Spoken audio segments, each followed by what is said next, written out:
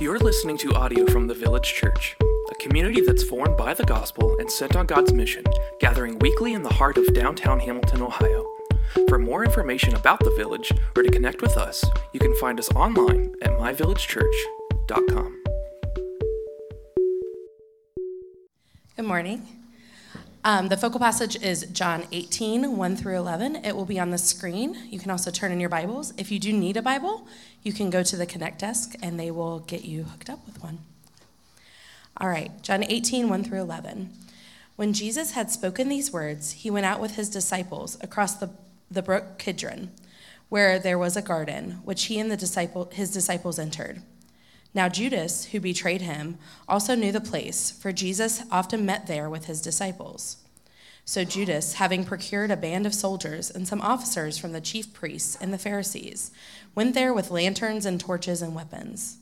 Then Jesus, knowing all that would happen to him, came forward and said to them, "Whom do you seek?" They answered him, "Jesus of Nazareth." Jesus said to them, "I am he." Judas, who betrayed him, was standing with them. When Jesus said to them, "I am he," they drew back and fell to the ground.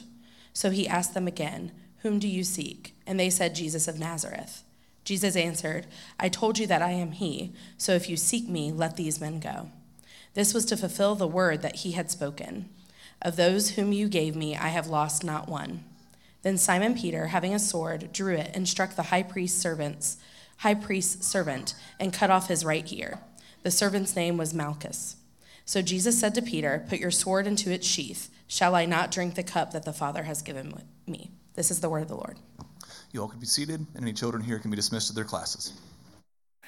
Love you.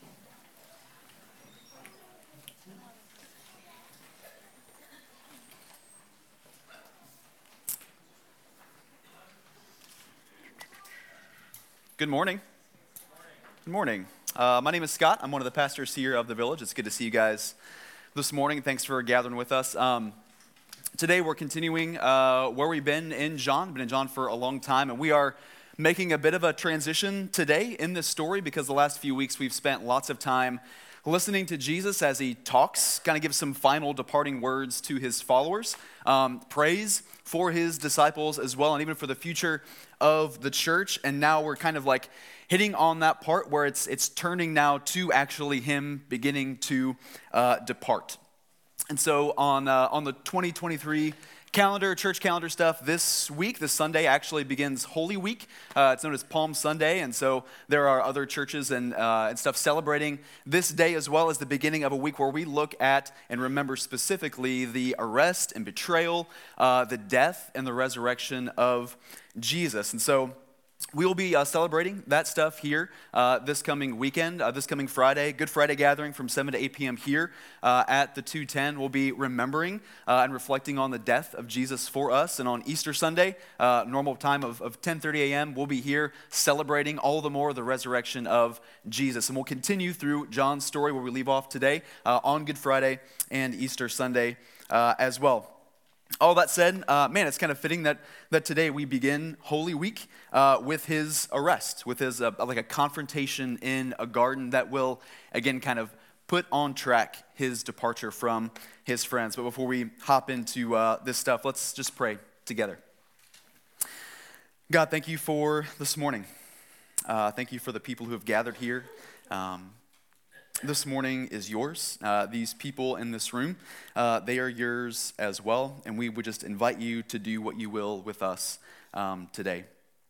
As we reflect on the scripture that we read, as we dig into what you would have us know, Father, I pray that unlike Judas in this passage, who was known and referred to time and time again as who was the betrayer, God, that we would not hinge some identifying mark to our name and to who we are as a betrayer, as good enough, as not good enough, as defiled, as shameful, as guilty, as perfect or better than or whatever. God, I pray that the people in this room, men and women and kids, that we would identify ourselves this morning when we leave here as whoever we are, son and daughter of God, loved, cherished, freed, righteous by the life and the death and the resurrection of Jesus. Would you help us to find our identity and our freedom in that today, that we would believe you when you say let him go, that goes for us too.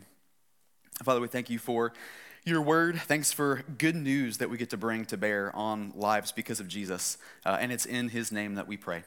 Amen. All right, so my kids' bedtime, it's like my favorite time of the night, which maybe some of you would say, oh, that's every parent's favorite time of the night when the kids go to bed. A little bit different for me. That is true in some sense, but I love our kids' bedtime because like stuff just slows down and it's quiet. There's no screens, stuff's just kind of chill. Lights are dim, and so we just get to sit there like with our 3 boys, they share a room, and 2 girls who share a room. We just get to sit and talk. We get to read together, pray together. They get to like share stuff, things eke out of them that don't come out in like the hustle and bustle of normal everyday life. And so get to hear some stuff that's going on inside their heads and their hearts. And it's just a sweet time to connect and to pray together and end the night usually with some semblance of peace. It doesn't happen every night, but most nights. Last Saturday, I go up to tell our boys goodnight. The lights are already off. Like it's pitch black up there, which is abnormal. Usually they've got like a lamp on and all that. And I'm thinking like, gosh, it's weird. Maybe it took me longer to go upstairs that night and they're just all conked out. It's been a long day or whatever, because usually they're playing with Legos or reading a book, or Holden's reading like a joke book to the twins or whatnot. And so I get to the top of the stairs, I flip on a light, and like everything's neat and tidy, but I don't see any kids. Like there's no boys up there. And I'm looking at the beds, and there's no like boy-shaped lumps underneath blankets or anything anywhere. It's just neat and tidy. Tops of the bed are so flat. And so, I'm thinking, all right, they're hiding, because they do that sometimes. Sometimes they come up and they're like hiding somewhere. They want me to find them or whatever. And so I take like 2 more steps into the room and I say, all right, guys, where are you at? But before I can even like get the words out, I hear a thump. And all of a sudden I'm like hit in the chest with a Nerf dart, right? And then another thump. And then another Nerf dart or whatever, and then Joshua like appears out of the ether, and he's got his stuffed alligator Allie swinging it by the tail, and he just leaps up and like cracks me right in the stomach or whatever. And so I knew at that point I had walked into an ambush. That is what had just happened. And I didn't see it coming. I literally like I still don't know exactly where they were. They had cleaned their room. They had cleaned out under their beds and under like some desks and stuff they have up there. It's just one big room. It's a Cape Cod. And they had created a series of tunnels that go all the way around their room where you can't see them. They built like blinds somewhere in there for like Nerf gun stuff and everything else.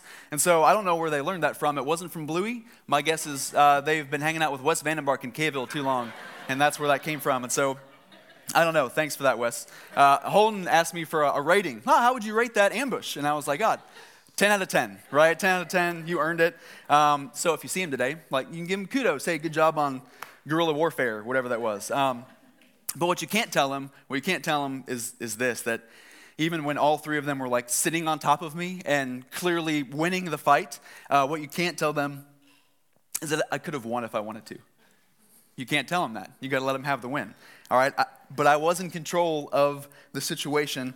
I was an only kid, which you might think would make me soft in some ways, but it just means I've been preparing my whole life for this moment where I get to come on top of a Nerf war, right, in a kid's bedroom.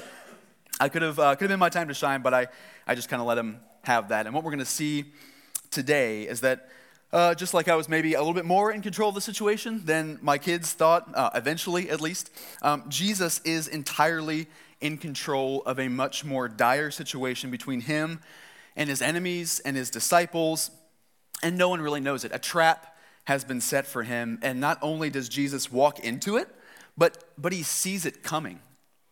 And it's going to seem like he's letting his enemies win in the moment, but in the big scheme of things, he's really just letting them defeat themselves.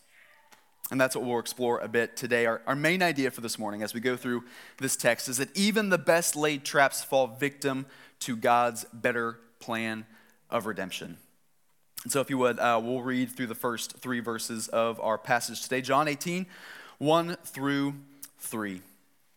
When Jesus had spoken these words, which was really everything leading up from like chapter 14 to 17, when he had spoken these words, he went out with his disciples across the brook of Kidron, where there was a garden, which he and his disciples entered. Now Judas, who betrayed him, also knew the place, for Jesus often met there with his disciples. So Judas, having procured a band of soldiers and some officers from the chief priests and the Pharisees, went there with lanterns and torches and weapons. Our first point this morning is this, that the accuser will always be armed. All right, so set the scene a bit. Jesus and his disciples, they had been hanging out. They've been eating. They've been talking, praying together. They decided to go out for a bit. It was the time of the Passover feast, right? So there's a lot of people in town from all over, but there are also rules about where you could and couldn't go. They had to stay within certain limits of the city and the temple the night before the feast in order to be ritually, ceremonially clean and to participate in all the festivities. So they stayed close. They went to this garden that they'd been to 1,000,000 times together. It was called Gethsemane. We learned that from some of the other accounts of this night. And this garden, it was probably walled, right? Like when we say that they entered the garden, it wasn't like they walked through the mulch or whatever, or walked through the shrubs. Like there was probably a wall and then an entrance, one or two, to get in and out of the garden. And that'll make a difference in a few minutes. And it was filled with these like old, gnarled olive trees. They would gather and they would press olives for oil right there. And so it's a pretty sweet spot. Like it was nighttime. Because of the way that the Jewish calendar works, we know that there was a full moon that night. All right. So as you're picturing this scene in your mind, and really the next few times that we look at John, like on Good Friday and on Sunday, like we get to have this picture in our minds of what's going on. A group of well-fed guys with a few sips of wine in them, hanging out in this like gnarly wooded garden at night, cast under the light and the shadows of a full moon and the scent of freshly pressed olives hanging in the air. And if you don't know what that smells like, just imagine Olive Garden, minus the breadsticks and Alfredo. That's probably what it smells like. But this place is the place that Jesus wanted to take his friends to.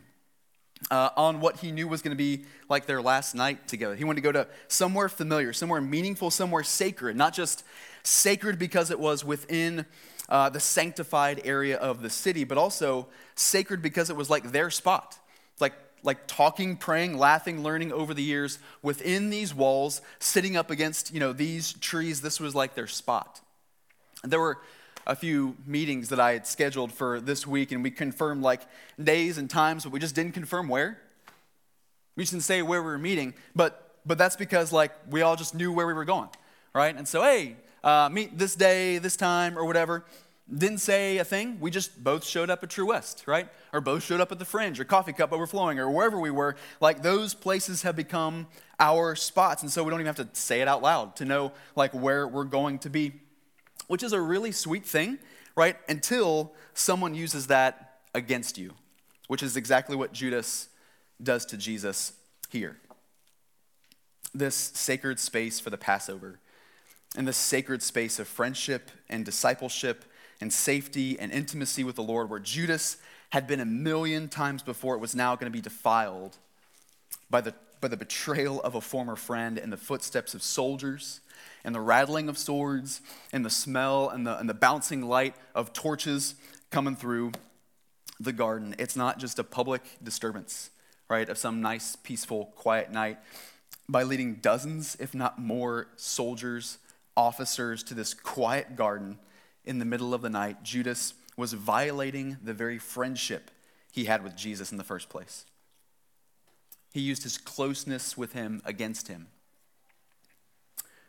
There's this rock I have up here with me today. Some of you know what this is, some of you don't, and I'll come back to it in a minute. But it's April 2nd, and April is Sexual Assault Awareness Month, which the Village has recognized in lots of ways over the years. And the second year that we did something together as a church, I got to process some of my experiences for the first time in a new light, and it was tough, but it was fruitful. And I'll spare the story, especially for the sake of you who are sensitive. Heart rates might be rising or whatever, but while I was protected from physical harm, like I realized there were a few men in my life, and really one in particular, who his interest in me when I was younger, shared interests and generosity and attention and affection over years as my teacher, as then my boss, and what I thought was a friend, it wasn't what I thought it was. What I experienced as friendship or care someone to look up to. Like ever since he was arrested, I've had to recognize that relationship was something else altogether. And that alone, just the relational aspect of it, it messes with a person. Some of you know that. The wound of betrayal, at least for me, is that I was sought after and I was seen fully in all of my insecurities as a young Scott, all my weaknesses, all my hopes for what I wanted, with the intent of being used selfishly. Now Judas, who betrayed him, also knew the place, for Jesus often met there with his disciples. Judas knew Jesus, and he used that knowledge for his own gain. A little bit of fame, a few pieces of silver. Judas, up until a little bit ago, was one of those disciples, eating at the same table, serving alongside the same people, listening to the same sermons, casting out the same demons. He oversaw the finances. He seemed to take his job pretty seriously. He was one of the 12 until suddenly he wasn't. And now he's not alone. He's brought religious officers and Roman soldiers, Jews and Gentiles, like a microcosm of the world with him, armed with the weapons of the world to bring Jesus down in a place that was once sacred. I know that betrayal runs through some of your stories, a lot of your stories, in places that should have been sacred spaces, family or friendship, school, churches. And what betrayal does, it seems to defile not just those specific spaces, but those kinds of spaces. It can make other friendships harder, other family stuff harder, new churches and new schools and new people harder to let them know which gardens you like to go to, let alone invite them to accompany you there. Heck, it can make us feel defiled, us. Betrayal is part of many of our stories, and it's part of Jesus' story, and so it's worth talking about it for a few minutes this morning, because chances are your accusers, the accusers in your life, they're not going to be armed with swords and torches, but they will be armed with lies that are really easy for us to believe. And so we get to consider a few things that are true this morning, and first is this, that God was betrayed. Betrayal hurts. There are real wounds and real things that have to happen to pursue real healing, and that's enough on its own. But one of the hardest things about betrayal is the accusation that we deserved it, that we should have stopped it, that we probably had it coming to us, right? That accusation might come from the mouths of other people. It might come from TikTok. It might come from books that we read or whatever. It might also come from your own head, from your own flesh, and trying to make sense of what happened and why. It can find the simplest answer to be, well, I guess I did something wrong, or maybe I am something wrong. The Lord is holy. Jesus is perfect, without blemish, without fault, without failure. There is nothing in him that deserves a bait and switch or a public arrest or an undercover sting. He didn't deserve to be betrayed, and yet he was. Jesus is the light, and he wasn't betrayed because the light was bad. He was betrayed because darkness hated the light.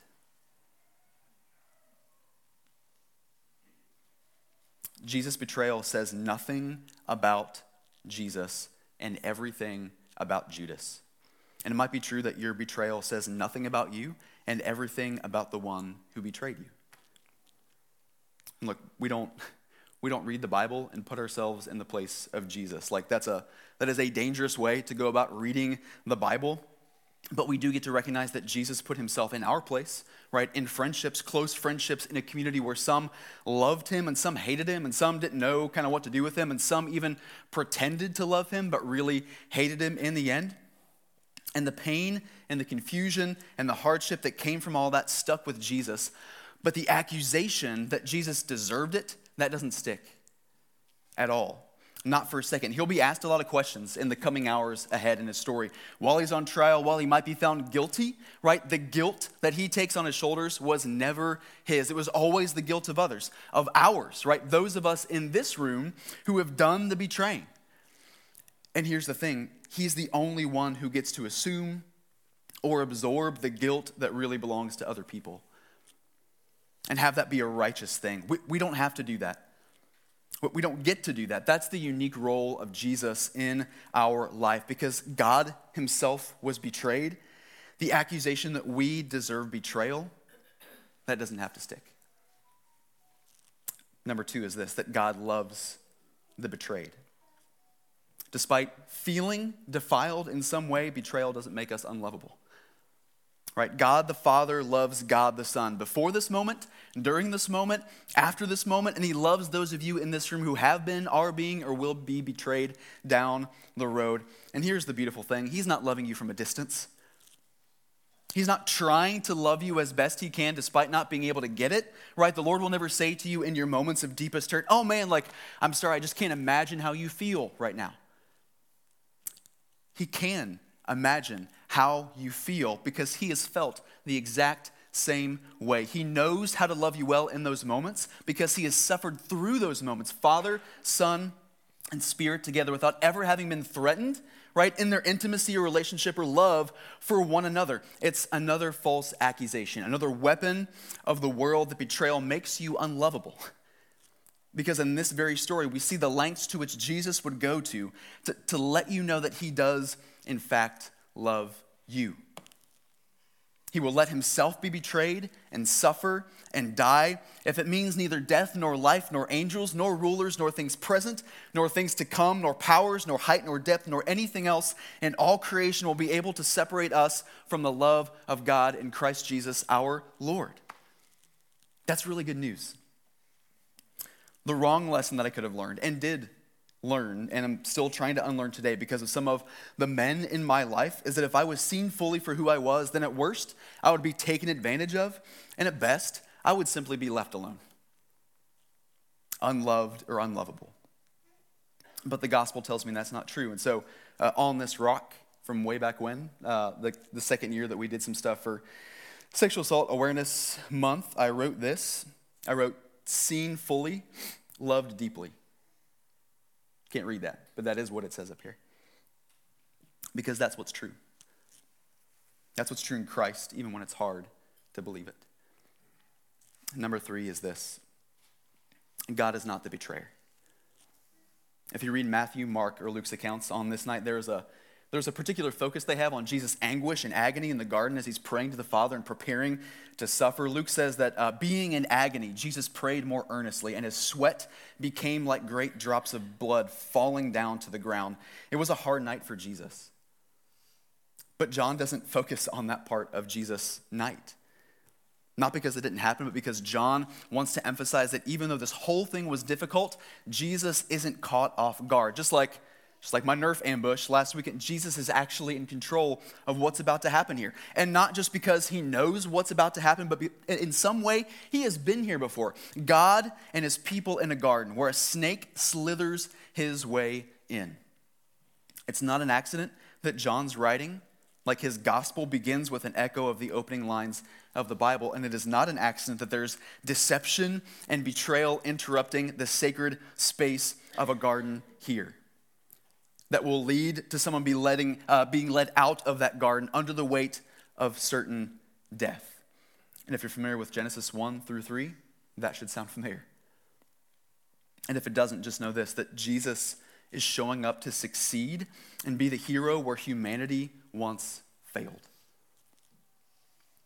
But when life's hard and betrayal hits, or any kind of suffering strikes us, it's easy to think that God has abandoned us. He has left us high and drier, or if in fact, maybe the bad guy. He might be the bad guy in our story, that he could do something, but he won't do it. That he's good, but not to us. Maybe he has in some way betrayed us, because either we deserved what happened to us, or we deserve to be left alone because we don't deserve his love, or we deserve love, and we didn't deserve what happened, and God's the one who turned his back on us. And this happens when we forget that it's not just us and God in the garden. There is a snake.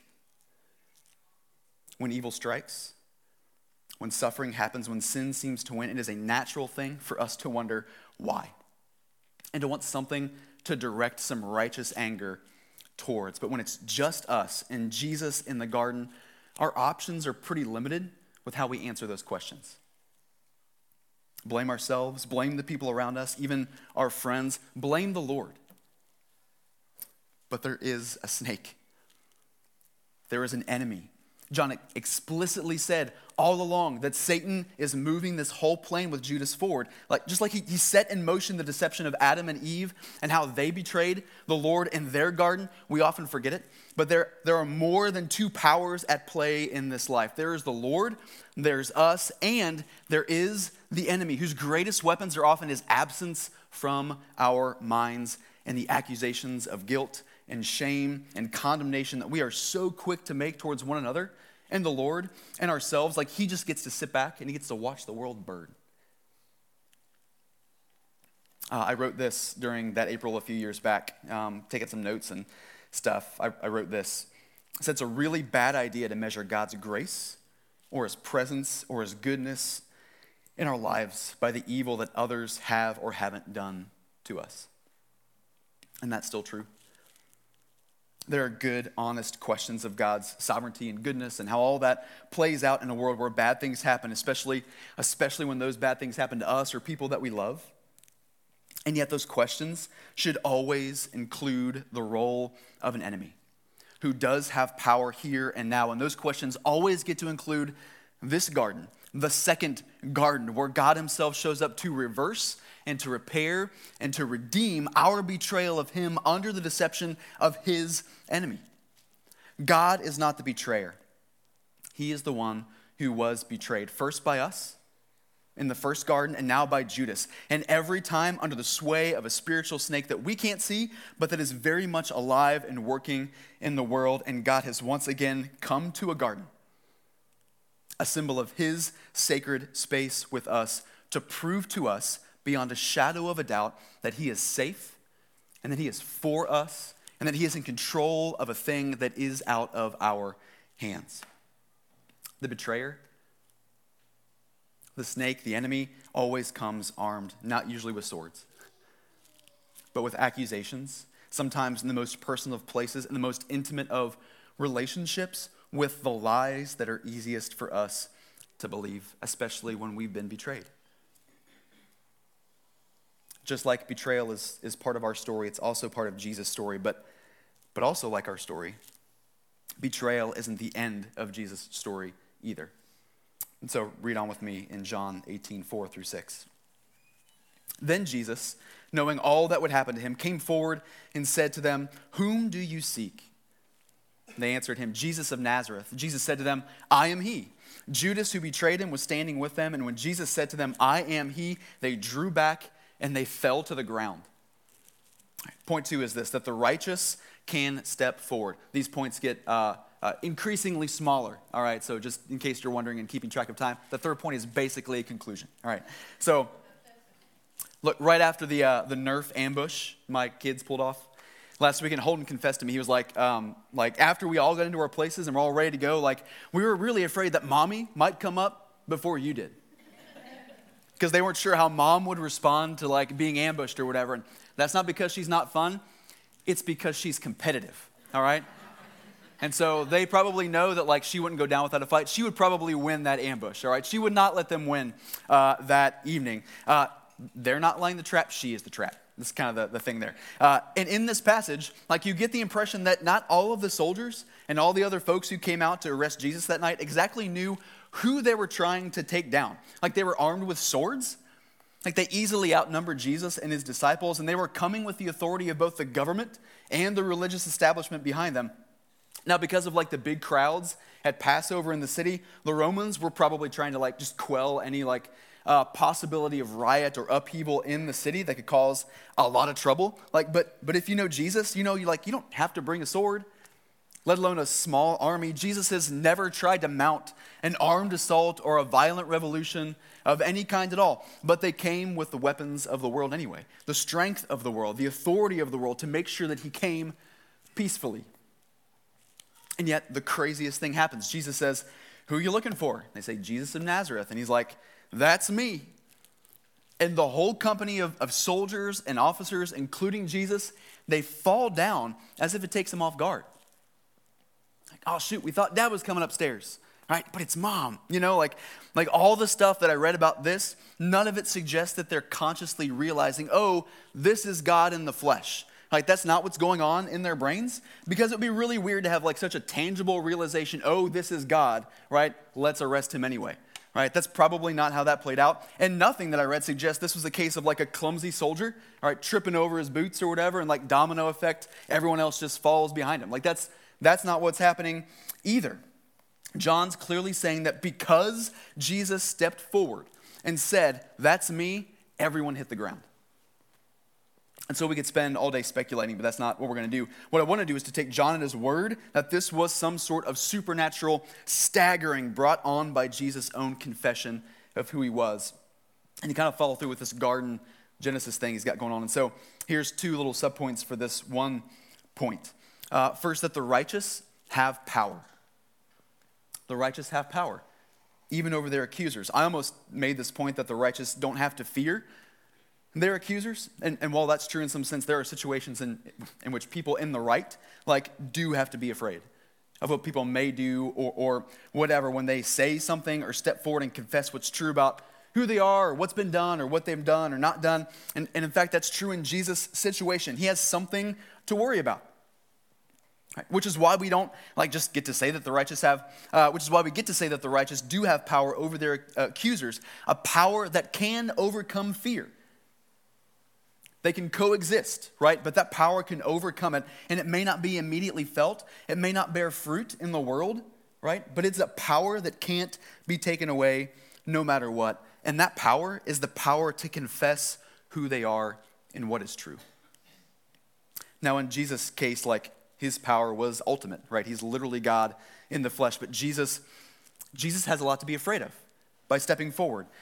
Jesus, again, was in such agony while praying in the garden. He was sweating as if he was bleeding, precisely because he knew that stepping forward meant being falsely accused, suffering, shame, death. He had a lot to be afraid of by stepping forward. And yet that fear wasn't the thing that was driving him in the garden.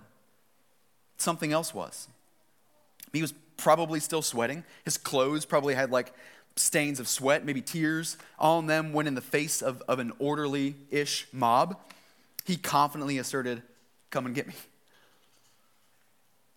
Now, we don't take Jesus' example here where he's willing to give his life for ours. We don't take that as a one-to-one mirror of what we should always do in every situation, not throwing ourselves in harm's way. Jesus isn't calling us to be reckless, but he is demonstrating the power that can come from being righteous. Nothing to hide before the Lord that we wouldn't own up to, right? That nothing could be exposed that would rightly condemn us in the eyes of the Lord. That nothing would change our ultimate destiny and identity if it was dragged into a courtroom or into God's throne room or just plastered all over social media. Jesus was in agony over what was to come that night, but John was making it clear that agony wasn't driving him. His clean conscience and his confidence in his righteousness, that as the only righteous one before the Lord, that is what's driving Jesus in this garden. And it might not spare him from suffering. In fact, we know it doesn't. It might not spare him from harm and ridicule from the world. It might not spare him from being stripped of whatever worldly dignity that he had left, but it would spare him from living his life as if his betrayal was the end of his story. He knows it's not. There's a power that his accusers cannot take away from him, no matter how hard the road ahead. It would be for the joy that was set before him that Jesus would step forward and endure the cross and despise the shame that wasn't rightly his to bear, because he knew that his story ended at the right hand of the throne of God in glory. He knows that's where his story ends. And so he said with sweat on his brow and confidence in his voice, "I'm the guy that you're looking for." And that supernaturally staggering thing, that's what our second thing is here, is that the power to confess is supernaturally staggering. In the first garden, way back in Genesis with Adam and Eve, right after they had been tricked by Satan into betraying the Lord, Adam and Eve did the opposite of Jesus here. They hid. They covered up all the parts they didn't want seen, and they hid at the sound of the Lord walking nearby in the cool of the day, because they were not righteous. They were not in the right before the Lord or one another. Fear was the thing that was driving them away from one another and the presence of the God who made them, even though he had been nothing but good to them. And we do the same thing today. We hide from the Lord. We hide from one another, and we wait. We wait until we get personally, explicitly called out for stuff before we admit sometimes to who we really are or what we've really done. And even then, we want to find a million excuses, right, for why we are that way or why we did that thing. We pass responsibility on to the next closest thing. The blame game, that thing goes all the way back to Genesis 3. Adam and Eve hiding from God, God calling out Adam, Adam blaming Eve, Eve blaming the snake, and us living under the curse of that pattern that has continued in our relationships with each and every generation since, including us. But Jesus interrupts this pattern. He interrupts this. He is God in the garden again, walking in the cool of the evening, this time with his people. And before the accuser ever slithers his way to them, Jesus steps forward in between the snake and his people, and having never been deceived, not giving into fear, and in his righteousness, he breaks the habits of Adam and Eve and confesses exactly who he is to the ones who wish him the worst. And it literally knocks them to the ground. Jesus' accusers literally can't stand at an honest confession of one who is righteous before God, even if they don't know it yet. And that power to step forward and stagger the powers of darkness, to catch the snake off guard, he gives that to us. The moment that we confess our need for him and stand before him, not in self-righteousness, but in Jesus' righteousness that he wants to freely clothe us with, he gives us the ability to confess who we are and all we've done before the holiest of gods and the worst of our accusers. And in the end, nothing will stick except the endless love of the Lord. And we don't do that once. Just the first time that we believe. We get to do that every day, and every time that we come clean, every time we step forward, every time we live in light of what's true about us in Christ and say, here I am, whether we are in the right or whether we are in the wrong, the darkness draws back. It trips over itself. Because the guilt and the shame and the fear that it brought to the fight, none of it holds a candle to the light of Jesus, the righteous one, whose protective voice drowns out every accusation from every time that we've been betrayed or done the betraying, when he says, let them go. Which is what happens next. Let's read the next little bit here. We'll wrap up. John 18, 7 through 11. So Jesus asked them again, whom do you seek? As they're laying on the ground. Whom do you seek? And they said, Jesus of Nazareth. Jesus answered, I told you, I'm he. So if you seek me, let these men go. This was to fulfill the word that he had spoken. Of those whom you gave me, I have lost not one. Then Simon Peter, love Peter, having a sword, drew it and struck the high priest's servant and cut off his right ear. The servant's name was Malchus. Poor guy. So Jesus said to Peter, put your sword into its sheath. Shall I not drink the cup that the Father has given me? This is point 3 in our conclusion, that the Lord's will always go free. Apparently, one of my 6-year-old boys has a better aim with a stuffed alligator than Peter did with a small sword, right? Or a dagger or whatever. Unless Peter was trying to go for the ear, it's not a lethal blow or whatever. I'm pretty sure he missed the target. Our best guess is that Peter was actually swinging for the head, right? And he's just a buffoon, and he just missed, right? Which is whatever. That's, again, poor Malchus, the servant of the high priest. That might seem a little dramatic for Peter to do in the moment, but that's kind of Peter's thing, right? Is being a little overreactive to stuff sometimes. And B, they were being ganged up on. In a garden that only had one way, maybe 2 ways out. And this mob was wanting to drag their friend and their teacher and their savior away to be put on trial. And so Peter, in a very Peter kind of way, was simply trying to stick up for Jesus. If he was honest, he was probably scared. He was afraid in that moment. Everybody was scared. The soldiers drew back and fell, likely in fear. The disciples were also afraid of what was about to happen. The only person who wasn't letting fear lead them was Jesus. Because as we've already said, Jesus was way more in control of this moment than anybody thought. In fact, this is the part of the story when both Satan and Judas And the Pharisees and the high priest officials, everyone who hated Jesus and wished that he was gone, this is the point in the story where they think they are winning, right? The trapsman set this guy, he's given up, we've got this in the bag, but that couldn't be further from the truth. Because by letting Jesus take the rap for his people, by condemning him for things that he never did, his betrayers and accusers are helping him fulfill the very thing that he was sent to accomplish. The liberation of his people from the power of sin and the free promise of eternal life for all who would believe. John even includes this little note that Jesus bartered for the freedom of his disciples in order to fulfill what he had said a chapter ago in his prayer to the Father. He's not just like quoting Old Testament stuff anymore. He's just quoting himself, right? Referring to himself from earlier that same night in order that his disciples and us who are reading this today might be able to see that he is in control. Remember that, guys? And he was. How else can you explain why after a horribly attempted murder with a small sword, how can you explain that Peter wasn't put in handcuffs? Why wasn't he arrested that night? God's people, one of whom was guilty of literally doing something right then and right there, attempted murder, who also defiled the garden and himself. That night, he got to go free.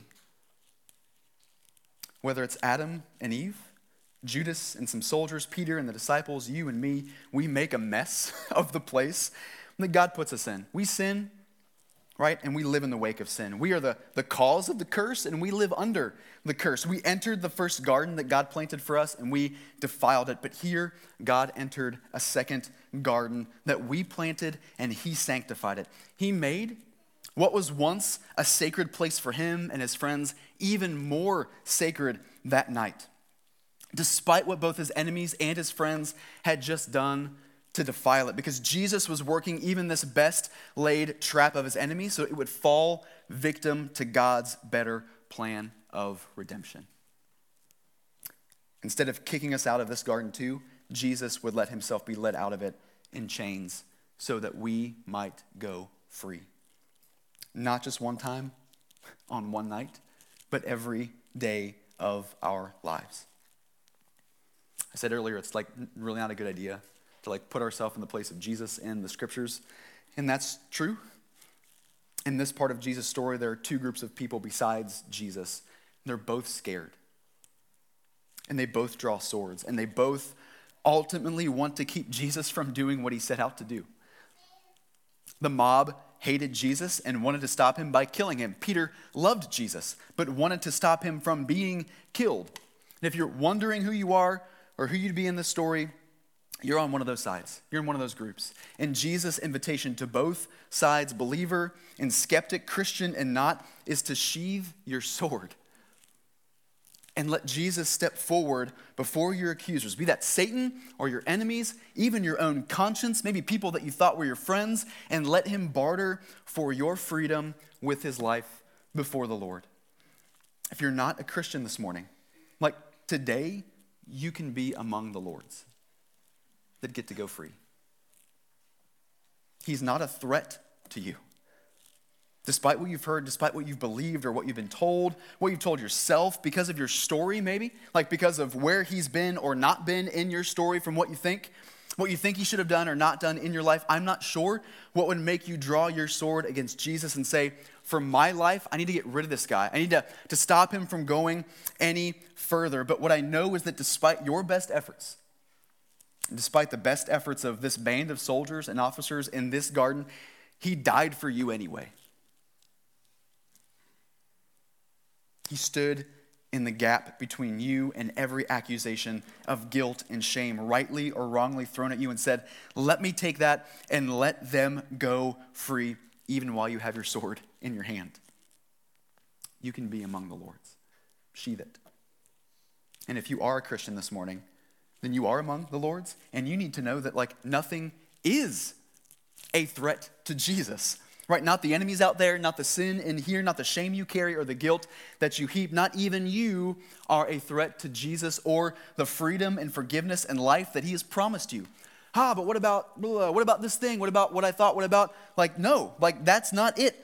You've forgotten that he is in control. He fulfilled his own words. He proved that he was faithful not when things were looking really good, right? But in those moments when things were looking bad and his disciples were freaked out. And so listen, like we know the end of the story. His betrayal isn't the end, and neither is yours. Betrayal done against you, your betrayal to someone else, your betrayal against the Lord. That's not the end of your story. We're not living in the first garden anymore. Let Jesus break the habits that you learned from Adam and Eve by letting the righteousness of Jesus cover you instead of whatever fig leaves, whatever stuff that you happen to sew and stitch together. Your self-righteousness will not bring you closer to Jesus. In fact, it's probably a sign that you're trying to hide something from him, that you are trying to hide from him. But in Christ, because he stepped forward first, you also get to step forward this morning and let yourself be fully seen and deeply loved by the Lord. And it's not a trap. It's part of God's better plan of redemption. The band can come on up at this point in time. I just want to invite you, whichever of those two groups you find yourself in this morning, or maybe not even sure, like ask the Lord what he might be stirring and sifting in you this morning. There are some tangible ways for you to respond. First is communion, which we have up here. It's bread and juice. The bread represents the blood of Christ, the bread represents the body of Christ that was broken for us on the cross, and the juice represents the blood of Jesus that he shed for us on the cross. What he gave up for you, him offering his life in your place that you might go free, right? That's what this symbolizes up here, and every time we get to partake, it is a declaration, that it is in Jesus that we find our freedom and our peace and our hope and the getting rid of our guilt and shame, all of those things. All right, and so if you're not a believer this morning, this isn't for you because you're not declaring that yet. If you are a believer, this is for you after you've sat and prayed and reflected and repented and responded. There's some questions up on the screen that will help you do that. If you're not a believer in here this morning, while this table might not be for you, Jesus is for you, and I would love to chat with you about that. We would love to talk with you about that. There'll be some folks by that red tree back there who want to pray with you and for you, whether you know Jesus or not, no matter what's going on in your life. I'll be back against that wall as well. If I can pray with you or talk with you about something, would love to do that. If you want to trust Jesus and step forward following him in front of you for the first time, would love to come up and take communion with you for the very first time this morning. The band will play some music for us. You can respond through song. You can respond by just sitting in your seats and praying if you want to as well. But take the next few minutes, consider what the Lord is stirring in you, and respond accordingly.